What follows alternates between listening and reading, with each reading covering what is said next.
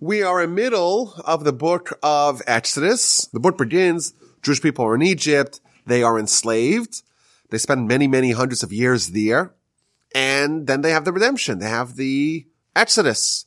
We meet Moses, and he has all those negotiations, first with God, then with Jewish people, and then with Pharaoh, the 10 plagues. We read about the 7 plagues we read last week. This week we're reading about the 3 final plagues and all the mitzvahs that come with it. We're going to have a very momentous Exodus. We're going to read about the manna and then the water coming out of the rock. A lot of very interesting stories that are upcoming. And finally, the Jewish nation gets to Sinai. 50 days after the Exodus, they arrive at the mountain and they're ready for the Torah. They get this amazing revelation. They get the 10 commandments. They get prophecy. And then Moses transitions to the next world, so to speak, to get the actual bulk of the Torah, really to get everything as we mentioned in the past. What does the nation do? They're waiting. They're waiting 40 days. And when Moshe comes back, it's not exactly a happy reunion because the nation, or at least a small part of the nation, decides to do the golden calf, which sounds a lot like idolatry. I don't want to get into that discussion, but it's definitely smacks of idolatry. And then Moshe has to take the 2 tablets and crush them and try to stop the bleeding. One of the most perplexing stories is, how is it possible a nation experiences so much witnesses, so many miracles, splitting of the sea, the 10 plagues, 10 commandments at Sinai, prophecy, and devolve so quickly 40 days later to do the sin of the golden calf? That's one of the most central questions in Exodus. And then we find a very bizarre teaching in the Midrash. The Midrash brought down in Shmos Rabbah, chapter 42, item number 7. The Midrash quotes the verse in the beginning of Deuteronomy. Deuteronomy begins, "These are the words that Moshe spoke to the children of Israel," and it gives us the location, or seemingly the location of this message. It's on the other side of the Jordan. It's in the Midbar, it's in the desert. It's in the plains. It is opposite Suf. It is between Paran and Tofel and other places, Lavan, Chatzrot, and Dizahav. So you look at Rashi, it's a very complicated verse to unpack. Rashi explains what exactly the messages of that first verse of Deuteronomy. The second verse says, it continues apparently to identify the coordinates of this location, 11 days from Chorev through the way of Mount Seir until a place called Kadesh Barnea. 11 days from Chorev, 11 days from Sinai. What is going on over here? So there's very, very long teachings in the Talmud, and the Midrash, and the Rashi. One of the teachings in the Midrash is as follows. What does it mean 11 days from Chorev, 11 days from Sinai? Says the Midrash. Over the course of 40 days after Sinai, for 29 days, the nation was with God. And for 11 days, they were contemplating how to make the golden calf. Moses is not there for 40 days. 29 days, the people held strong. 11 days, they were plotting, they were scheming, they were contemplating how to do the golden calf. Very unusual. Like the question of how they did the golden calf is a very difficult thing to grapple with. And then we have this very bizarre midrash. Well, it wasn't just an isolated sin. There was 11 days of contemplation, of scheming, of planning for this sin. What exactly does it mean that the nation was contemplating the golden calf for 11 days? Question number 1. Question number 2, maybe also one of the central questions of the Exodus narrative, is the question of the duration of the Egyptian exile. How long was the nation suffering, being enslaved in Egypt? In this week's parsha we read, chapter 12, verse 40, Umosha b'nei Yisrael asher yashu b'Mitzrayim, the duration of the time that the nation dwelled in Egypt, Shloshim Shana v'Arba Me'ez Shana, was 30 and 400 years, 430 years. If I ask the question, how long was the nation enslaved in Egypt? Apparently, we have a scintillatingly clear answer, 430 years. Amazing. If this is the only verse that you saw, your life will be very simple. The problem is that there's a lot more verses to read. Go back to Genesis chapter 15, verse 13. This is what's called the chapter that deals with the covenant of the parts. The chapter begins, Abraham is promised by God, you'll have a family, you'll have a legacy, you'll have a nation, you have the land of Israel. Abraham asks, well, how do I know that I will inherit it? And God says, take all these animals, cut them halfway. Some animals cut, some animals don't cut, and we're going to make this covenant. And part of the covenant is that Abraham is given a prophecy that he should surely know. This is chapter 15, verse 13 of Genesis. You should know for sure that your descendants will be foreigners in a land that they don't own, and they will be enslaved, and they will be oppressed for 400 years. And then when they leave, the nation that is going to host them is going to be judged, and they will leave with great wealth. So here we're given a prophecy, a forward-looking prophecy about the Egyptian experience. Abraham's told they're going to be enslaved, they're going to be foreigners, they're going to be oppressed for 400 years, and then they're going to leave with great wealth. So this is a fulfillment, apparently, of the Egyptian experience. 400 years, they're going to suffer, and they're going to be aliens, and they're going to be enslaved, and they're going to be tormented. So 3 different components of this suffering.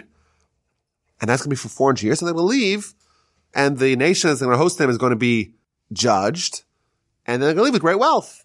So here we have a different number. If you read, this is the only verse that you read, you would say, well, the people were suffering for 400 years, not for 430 years. So which is it? 400? Is it 430? So if you look at Rashi in both places in Genesis chapter 15 and in Exodus chapter 12 addresses this question, and he is able to parse them out. That's what we need Rashi for. He says, well, for 430 years, they were in a land that wasn't theirs. It doesn't say specifically land of Egypt. It says they're going to be in a land that's not theirs. In total, it's going to be 430 years.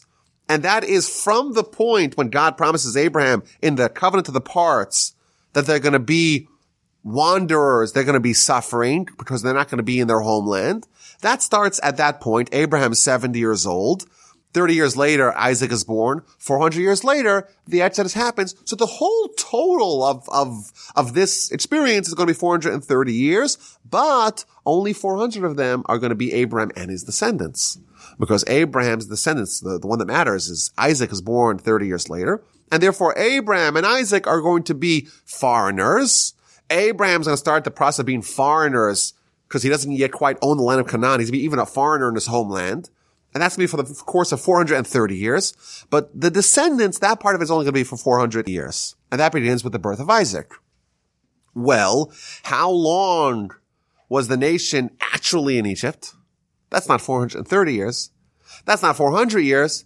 That's only 210 years. And Rashi even points out that they were in Egypt for 210 years, which equals the numerical value, the gematria of the word ridu. And he's invoking the verse in Genesis 42:2, where Jacob tells his children to go down to Egypt, descend to Egypt, and go procure food so we can make it through the famine. He tells them, I heard that there's food in Egypt. Ridu shama, descend there. The numerical value of the word ridu is 210. And therefore, we have another date, 430, 400, 210. 430 is in general, beginning with Abraham. 400 is already when his descendants kick in. And 210 is the actual amount of times the nation was in Egypt. Very clear, very simple, no problems. Well, actually not so. You open up the first verse in Parshas Vayechi, the last parsha of the book of Genesis. It says that Jacob lived in the land of Egypt for 17 years, and he was 147 years old. And you look at Rashi, Rashi points out that usually there's a 9-space break between each parsha. Finish a parsha, you have the equivalent of 9 spaces between that parsha and in a Torah scroll it is, between that parsha and the one that comes after it. But there's one exception. Of the 53 breaks between the parshas, there's only one of them, but there's no break. There's no break. It's like a regular sentence that just continues. And that is between Parshas Vayigash, the second to last, the penultimate parsha of Genesis, and Parshas Vayechi, the final parsha of Genesis. Why is there no break, asks Rashi. Says Rashi, because this is the parsha that's going to talk about the passing of Jacob. And when he died, that's when the enslavement began. When did the Jewish people start suffering at the hands of Egypt? That was with the passing of Jacob. And therefore, because it's such a sad time, it's such a closed up time, the verse is also closed up. There's no empty break between the previous parsha and the successive parsha. Jacob arrived in Egypt at a certain point. 17 years later, he dies. And thus, the nation is in total in the land of Egypt for 210 years, but they're only being enslaved, says Rashi, for that number minus 17. So it's only 193 years. Okay, so now we have a fourth number. 430, 400, 210, and 193. Simple, clear, there's no questions. Right? Wrong. Exodus chapter 6, verse 16. We read about the lineage, the pedigree of Moses and Aaron, and it tells us that they have a grandfather and a great-grandfather, incidentally, whose name is Levi, the son of Jacob. And we're told these are the sons of Levi, Gershon, Kehath, and Merari. He had three sons. He had a daughter as well. And the life, the duration of the life of Levi was 137 years. So we're only told the length of life in scripture of two of Jacob's 12 sons. The last verses of Genesis tell us that Joseph lived to be 110 and he passed. And now we read in the beginning of Exodus chapter 6 that Levi, he lived 137. Asked Rashi, why are we told the amount of years that Levi lived? To tell you how long the enslavement actually was. Because so long as one of the sons of Jacob was still alive, the Egyptians didn't actually enslave them. And who was the one who outlasted all his brothers? Who was the longest living member of Jacob's family? Well, that was Levi. And therefore, in order to be able to calculate how long the enslavement actually happened, we're told the length of life of Levi, and we could calculate, okay, how long were they actually suffering in Egypt for? So now we get another number, fifth number. The death of Levi is also an important marker in this timeline. How long was the death of Levi from the Exodus? 117 years. So we have 430, 400, 210, 193, death of Jacob, 117, the death of Levi. So we have five answers to our question. How long were Jewish people in Egypt? How long were they suffering for? We have five answers so far. So I want to ask the question already now. What is going on over here? Why are we given so many different answers to an apparently simple question? How long were the Jewish people supposed to suffer in Egypt? They suffered, right? We have the whole Exodus, the whole book. Much of our religion is based upon this story. And we can't get a simple answer. How long were we there for? How long do we suffer for? What's the deal? Right now we have five answers. What's happening here? What's the message? Why are there so many different times given to answer this question? So this was a question that I had for a long time. And then I found this book, Megala Amukos, The Revealer of the Depths. This is a book written by the rabbi of Krakow who lived 400 years ago. He passed away in 1633. I happen to be a direct descendant of him. He was a great sage, a giant, enormous sage. And he was a Kabbalist. And he was the one who had written a book with 252 different ways to explain one verse. And in fact, he was planning on writing 1,000, but the Almighty stopped him.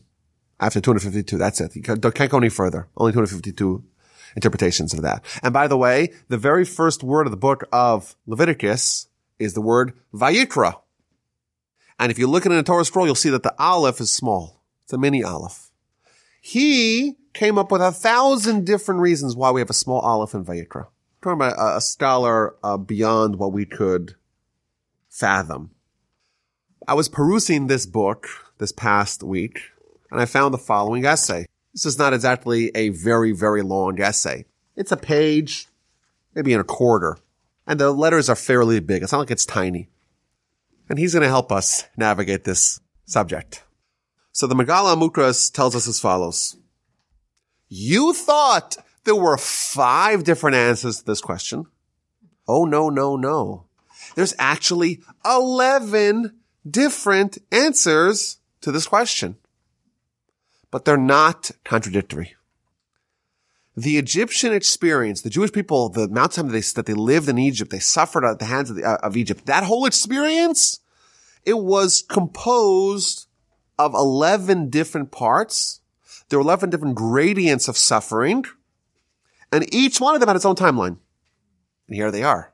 The longest period was 430 years. That's from the time of the covenant of the parts until the Exodus. Meaning that at the point when the Almighty tells Abraham, you should surely know that your children will be foreigners, will be aliens in a land that they don't own, and they'll be enslaved, and they'll be tormented for 400 years. From that point in history, something already changes. The nation is already a nation that's destined to suffer, and already at that point, even though they haven't started suffering, right now it's been concretized, it's been cemented that they're going to suffer, and right now they're already suffering because of the fact that they're going to suffer. So there's a slight influence, so to speak, of alienhood that descends upon the nation. It's the slightest of the 11 stages. Of course, it's going to get progressively harder as we go through the 11 stages, but this is going to be the one that lasts longest, 430 years. That's the first period. The second period begins 30 years later. 30 years later, we have the birth of Isaac. Isaac is the descendant of Abraham. And Abraham was told, you should know that your descendants will be foreigners in foreign land, will be aliens in land that they don't own. And they're going to suffer. They're going to be tormented, be enslaved. They're going to be oppressed. Abraham now has a descendant.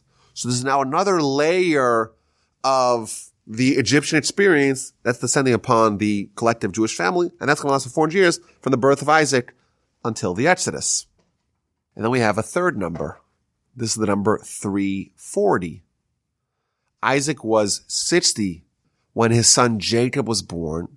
At that point, we go into the third dimension of exile, and here's where things get a little bit interesting. He quotes a verse in Job, chapter 22, verse 25, that says, and God, using the name Shaddai, will be with you in your suffering, and precious silver will be for you. That's the verse. God's going to be with you in your suffering, and then things are going to be okay. This is a reference, we're told. This is a hint at the Egyptian exile. And then he tells us the first two words, Vehaya Shaddai, which is, by the way, also two names of God. If you count up the gematria, it's 340. We're supposed to suffer for 340 years. And then we're going to leave with great wealth. Moreover, if you look at when Jacob finally descends to Egypt, you read the following verse. God tells him, I'm with you. I'm the God of your forefathers. Don't be scared of going to Egypt, for I will make you a great nation. Shum, over there. What's the numerical value of Shum? 340. This is a deep point over here. There was an element of the enslavement that was destined to be for 340 years. Our sages tell us that Pharaoh had a dream associated with the number 130. And that's hinted in Genesis 45:16. After Joseph reveals himself to his brothers, this message gets transmitted to Pharaoh. And the verse reads, V'hakol nishma beis Paro. And the voice, the sound of this news was heard in the house of Pharaoh. He discovered that Joseph's brothers had arrived. And he was very happy. Not only him, his servants, his household, his ministers. Here we're told the sentiments of Pharaoh when he discovered that Joseph's brothers are there. He was very happy. Not only he was happy, his people were happy. And if you look at the verse, you'll notice something very odd. The word kol, which means the sound or the voice of, normally it's spelled with a kuf, and then a vav, and then a lamed. Here it's spelled just a kuf and a lamed. It's missing a letter. What is the numerical value of the word kol if it's divorced of its letter vav? Well, that's 130. Kuf is 100, lamed is 30. Pharaoh's very happy, and it's associated with the number 130. Okay, let's move to the next stage here. How much of this 340 block of suffering is done once Jacob arrives in Egypt? Well, if it begins with the birth of Jacob, how old was Jacob when he arrived in Egypt? Well, he's 130 years old. How do we know that? Because there's this very strange discussion of what happens when Pharaoh and Jacob meet. It's one of those very bizarre stories where apparently you have this small talk. They're talking about the weather.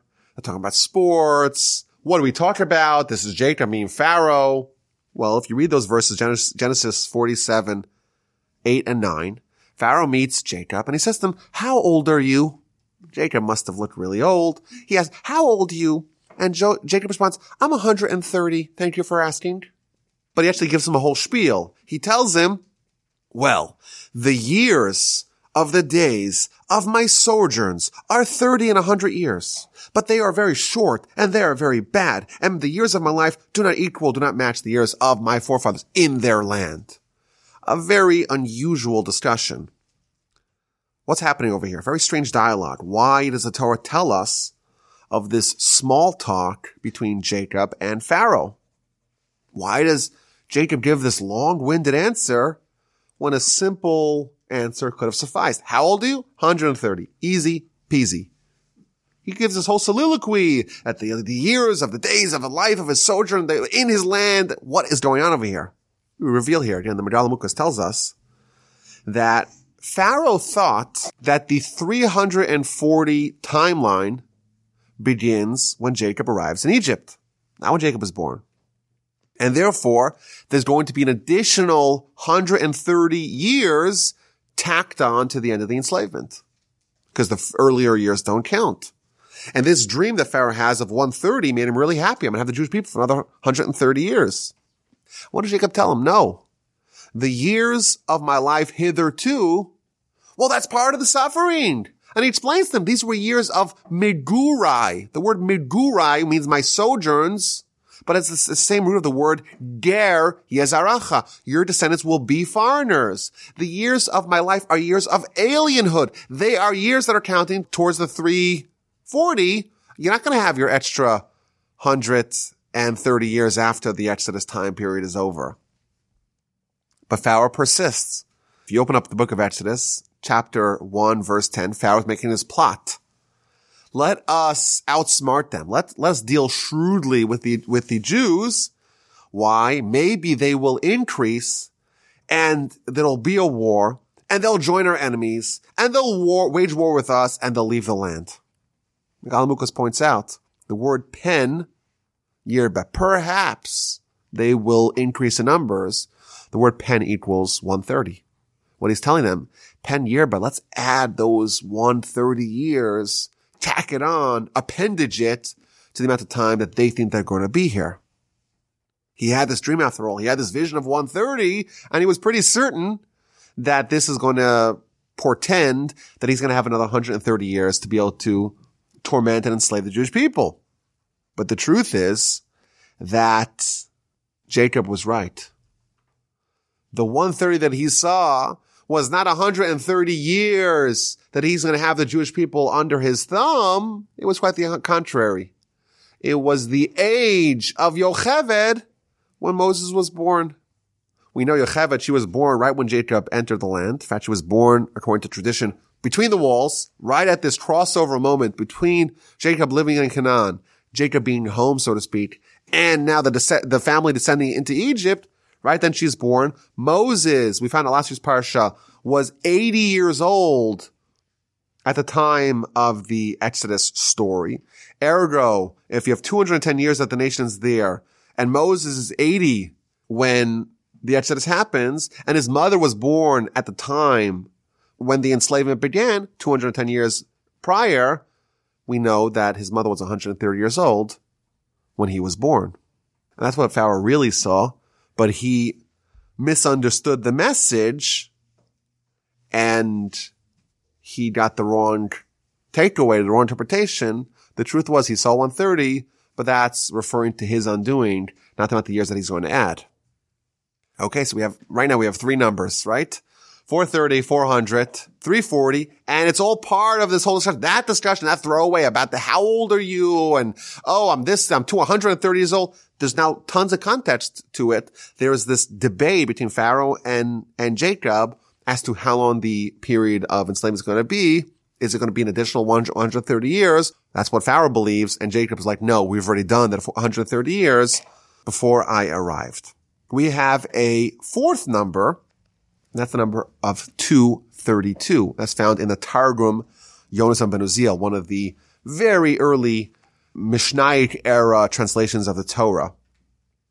He points out that Joseph arrives in Egypt 22 years before his father does. And consequently, 232 years before the Exodus, there is already a representative of the Jewish people, Joseph. He is already there. And that too is hinted in the text.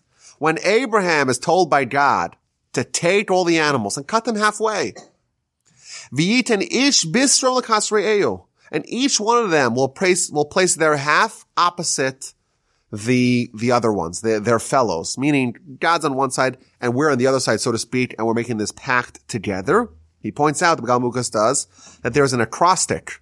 There's the first letter of 3 sequential words, Bisro l'kras re'eu, a Beis Alamed and a Reish equals 232. Already at the very beginning of God's plan, he's hinting there's going to be a component of the suffering that's only going to last for 232 years. And then we have the 210 number. And then we have the Midrash. It gives us a 6th number, 215, from the birth of Menashe. And in fact, that too is hinted in the original promise to Abraham. Yadoa Teda, you should surely know, Ki ger yihye zaracha, that your children will be foreigners. Ki ger yihye, the last letters of these 3 sequential words. Ki yihye zaracha, 10, 205 equal 215. And that's hinting at from when Joseph has a child, Menashe, it's 215 years later that the Exodus happened, and there's a certain component, a certain dimension of the exile that's unlocked at that juncture, and it's already hinted at the splitting of the parts. So how many dates do we have? We have a lot. Let's move on to number 7. 209, when Joseph appeals to his father, come down with me, Rida, descend Eli. This is not Ridu. Rida is only 209. Hurry back to me, descend. They'll be there for 209. It means they'll be there in total 210 years, but the last year is already the beginning of the Exodus, doesn't count. And then we have, with the passing of Jacob was 193 years, and that's hinted in the 3rd paragraph of the Shema. In the book of Numbers, chapter 15, verse 41, we read, Ani Hashem Elohechem, I am Hashem your God, who took you out of the land of Egypt. To be for you for a God, I am Hashem your God. Ani Hashem Elohechem equals the number 193. To teach us that the Almighty had this all planned out. And the suffering that we had in Egypt for 193 years, that element, that dimension of suffering, the Almighty was with us, and the Almighty had it all planned out ahead of time. 54 years later, we have the death of Joseph. And this is 139 years prior to the Exodus. And the Midrash tells us that when Pharaoh appointed taskmasters over the Jewish people, when did that happen? That happened with the death of Joseph. And thus, there's another element, a 9th element of servitude that happened, that was triggered with the death of Joseph 139 years before the Exodus. And then we have a 10th dimension, which was 117 years prior to the Exodus, and that was the actual time of the servitude that we had that began with the passing of Levi. And finally, the 11th dimension of the exile is 86 years prior to the Exodus, with the birth of Miriam, the elder sister of Moses. The word Miriam means mar. The word mar means bitter. This was a time of bitterness because that's when the highest and greatest and most intense servitude and suffering began, was with the birth of Miriam. Moreover, 86 is a very important number because the word Elohim, the name of God that connotes judgment, equals 86. Going back to the original verse of Abraham. You should surely know that your children will be descendants, will be foreigners in a foreign land, and they will enslave them, and they will torment them for 400 years, the final letter of 3 sequential words, va'avadum v'inu osam, equals 86. So again, what we're discovering here in the sources is that it's a much more complicated question. How long were the Jewish people suffering in Egypt? How long were they enslaved? We have 11 answers. 430, since the covenant. 400, since the birth of Isaac. 340, since the birth of Jacob. 232, since the descent of Joseph. 215, since the birth of Manasseh. 210, the time they spent in Egypt. 209 minus the years of the plagues, 193, 139, 117, the death of Jacob, Joseph, and Levi respectively, and finally 86, the birth of Miriam. What do we do with all this? So we discover something fascinating. What we discover is that these are not mutually exclusive. These are 11 progressively more intense suffering and subjugation, both of the physical and of the spiritual. And then he points out many other areas in Jewish literature and philosophy that relate to this 11 dimensions of suffering, 11 dimensions of spiritual deficiencies that we got because of our experience in Egypt. He tells us that we have Haman and his 10 sons.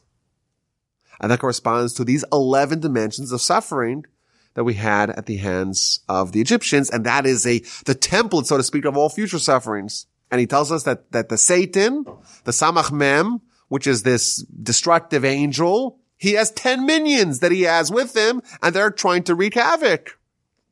And of course, we're fighting back. The Ketores is one of the most powerful services in the temple. It was comprised of 11 ingredients. You're coming at us with 11 forces towards the evil side, so to speak, towards sin, towards spiritual deficiencies. Haman and his 11 sons, the 11 gradients, the 11 components, the 11 parts of the Egyptian enslavement. We have the Ketores with its 11 ingredients, and we have the 11 Psalms authored by Moses. In Egypt, as a result of these 11 dimensions of exile, the nation descended to a very dark, a very low place.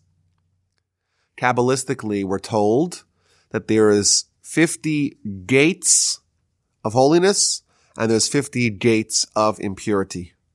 And the nation, right before the Exodus, because of these 11 dimensions of exile, of subjugation, they were on the doorstep of the 50 gates of impurity. If they were to cross over that threshold, they would be condemned to eternal destruction.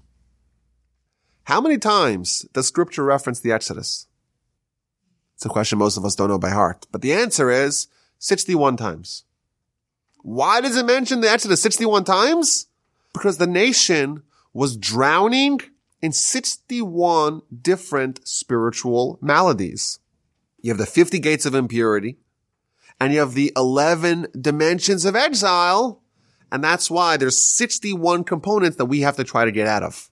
There's 61 blockades between us and God that we're trying to bash through via the Exodus. But what happens with the Exodus?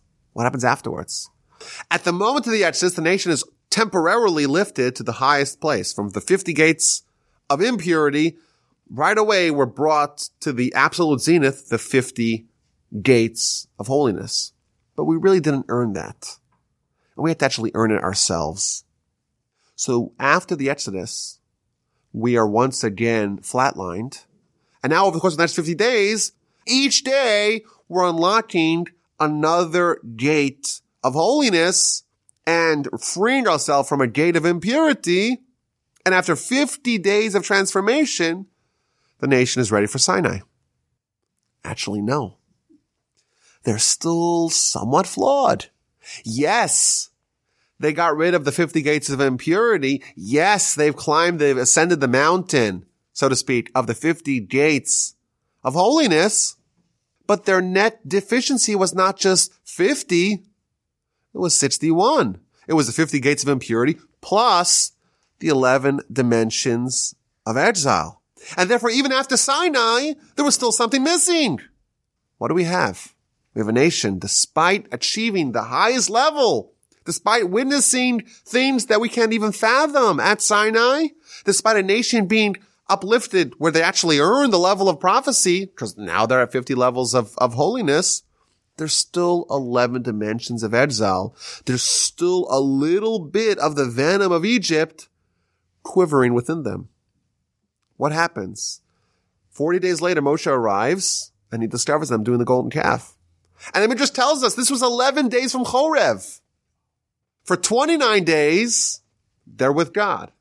For 11 days, they're contemplating the sin of the golden calf. There is still a little bit of the Egyptian experience within them. They spent a long time, 430 years, depends how you count, in Egypt, surrounded by idolatry. And that influence has not been removed. And therefore the 11 days, i.e. the 11 vestigial spiritual deficiencies are still there, are still left over from Egypt. And therefore they still have something within them. They still have some corrosion, some deficiencies within them that could be manifested by the sin of the golden calf. 40 days later, really 11 days of contemplation, 11 of the dimensions of exile, 11 of the components of the influence of Egypt are still harboring within them. You know, the Egyptian experience, what we underwent, that is the foundation of our nation. That's the foundation of our religion. Here we see an insight as to what that means. It's not just, we were not allowed to engage in free commerce. We were forced to work. But God came and freed us from that. Ain't that lovely? There are dimensions of subjugation and submission to a different way of life that is not only different, but contradictory to what Abraham began, to what our nation really stands by.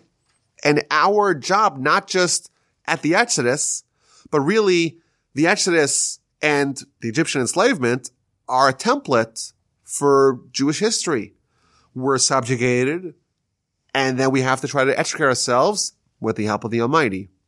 But that's a template for all the Jewish experience that comes afterwards. Today, we don't have Pharaoh. Today, we don't have the subjugation of Egypt. Thank God. But we still believe that there are at least 11 components of the influence, of the spiritual influence of the suffering that happened with Egypt.